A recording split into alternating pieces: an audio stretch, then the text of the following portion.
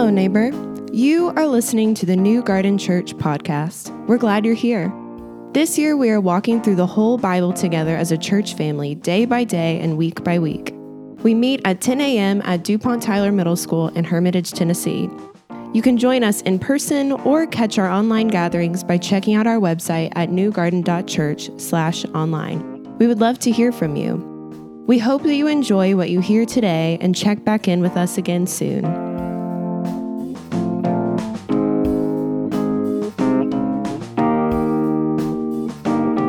Good morning and welcome to week 48 in our year-long series through the Bible, Long Story Short. Now this week we've got a pretty easy assignment, only the entire book of Romans. Now, the book of Romans is a detailed explanation of the gospel message written by Paul to the church in Rome.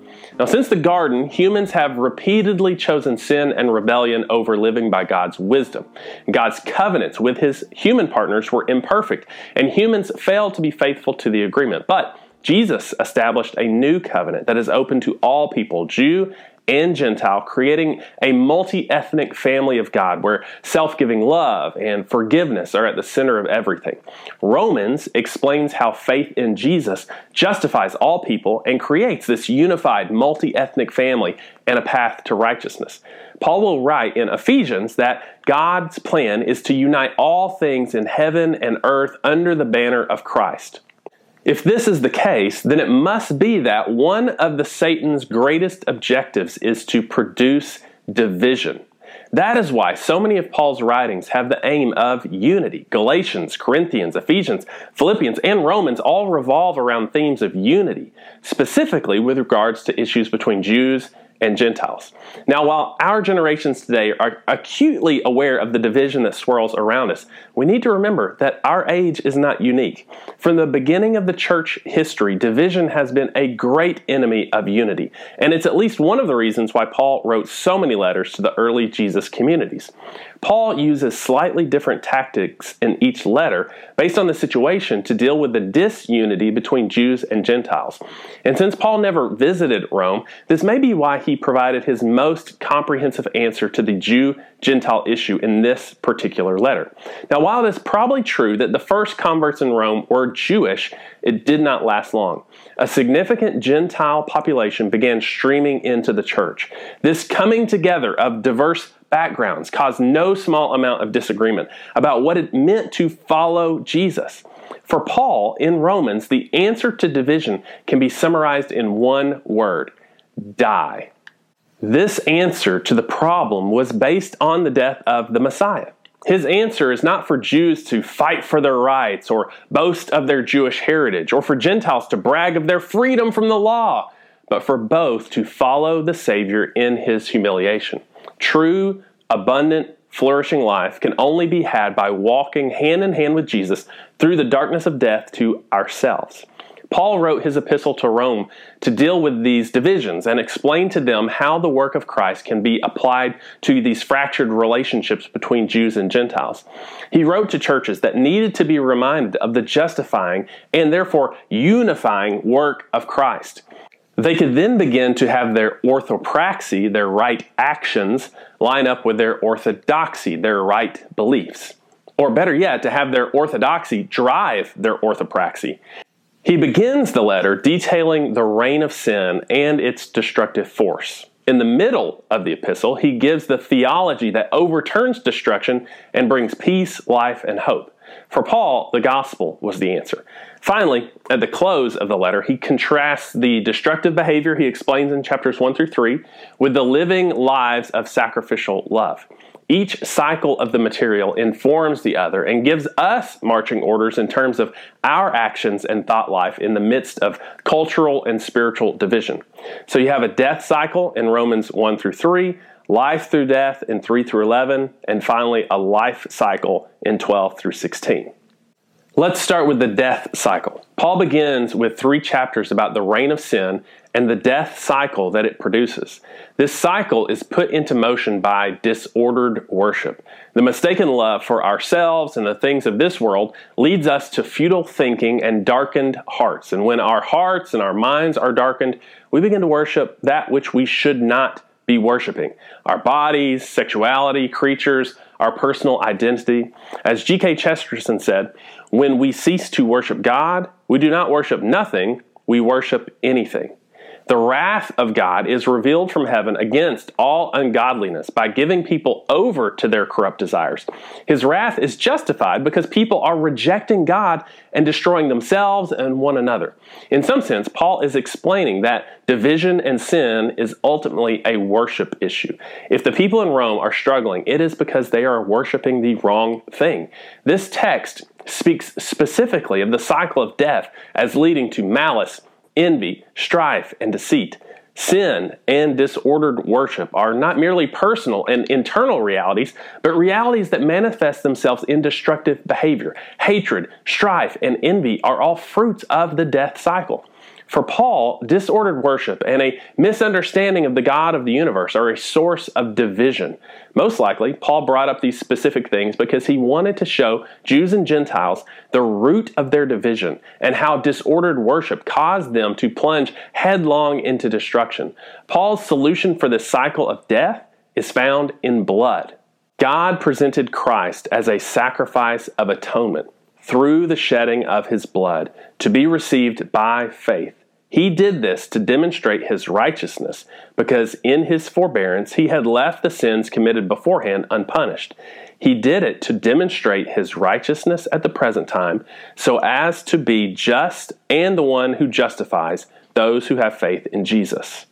The unorthodox and destructive practices that Paul lists at the beginning of Romans are answered with the death of Christ. Here, life confronts death and conquers it through resurrection. The death of the Messiah covered the wrath of God for sin and brought life. The righteousness that both Jews and Gentiles seek after cannot be found in their works, whether they may be good deeds of the Gentiles or ceremonial works of the Jews. God's justice is only found in following the one who has life in himself.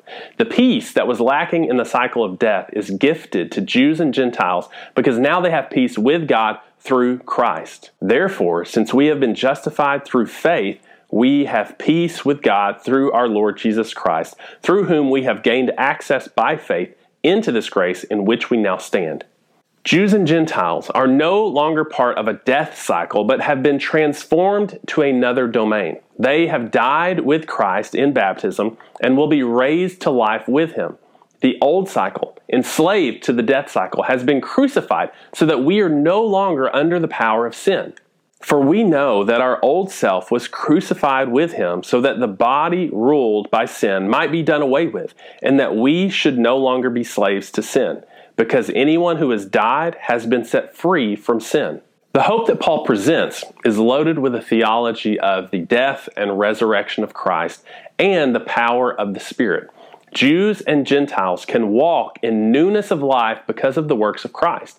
They can do this because of God's great promises to them and his unending love towards them in Christ.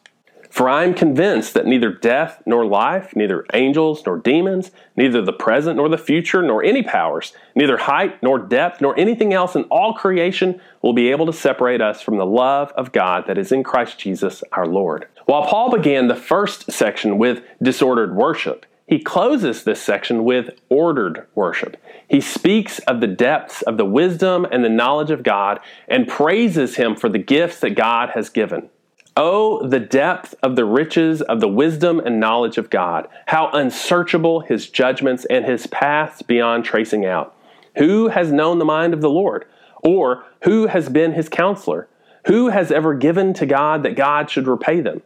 For from him and through him and for him are all things. To him be the glory forever. Amen.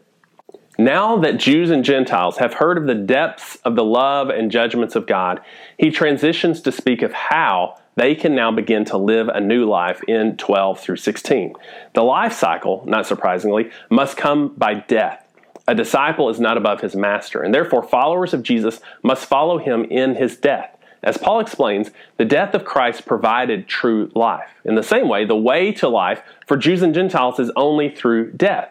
They are to offer their bodies as a living sacrifice to God. Therefore, I urge you, brothers and sisters, in view of God's mercy, to offer your bodies as a living sacrifice, holy and pleasing to God. This is your true and proper worship. Now, we might read this and think, how can Paul pair living with sacrifice? It's because his theology, this orthodoxy, instructs him that life comes not by avoiding death, but by pressing into it. But what are Christians to die to? They're to die to their worldly ways of strife and malice and deceit. They're to put to death what is earthly in them, what is in conformity with the world. Gentiles were not to have arrogance over the Jews. The strong were not to despise the weak. Neither were they to pass judgment on one another. They were to pursue what makes for peace and mutual growth. Let us therefore make every effort to do what leads to peace and to mutual edification. They are to put to death high thoughts of themselves. Do not think of yourself more highly than you ought, but rather think of yourself with sober judgment, in accordance with the faith God has distributed to each of you. They are to practice unity among themselves. For just as each of us has one body with many members, and these members do not all have the same function, so in Christ we, though many, form one body, and each member belongs to all the others. We have different gifts according to the grace given to each of us. If your gift is prophesying, then prophesy in accordance with your faith. If it is serving, then serve. If it is teaching, then teach. If it is to encourage, then give encouragement. If it is giving, then give generously. If it is to lead, do it diligently. If it is to show mercy, do it cheerfully. Also, they are to love one another. Bless those who persecute them. Live in harmony with one another. Repay no one evil for evil. Live peaceably with all and not take vengeance. Now, Paul closes the letter to the Romans by warning them against people who cause divisions among them. I urge you, brothers and sisters, to watch out for those who cause divisions and put obstacles in your way that are contrary to the teaching you have learned. Keep away from them, for such people are not serving our Lord Christ, but their own appetites. By smooth talk and flattery, they deceive the minds of naive people. Now, we should notice that this list is the flip side of the jealousy, strife, malice, and deceit that characterize those who were outside of Christ in chapters 1 through 3.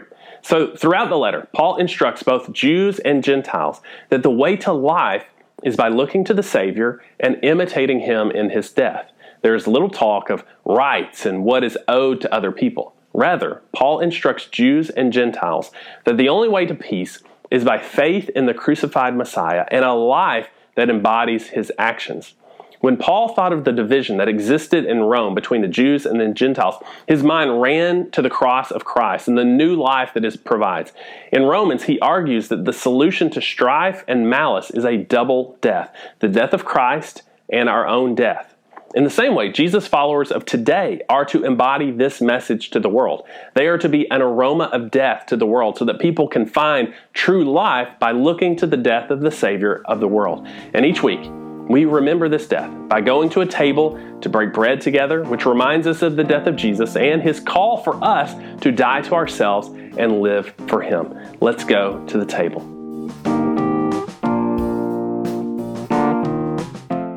That's it for this time. Thank you for checking in with us, and we'll be back with another episode again next week.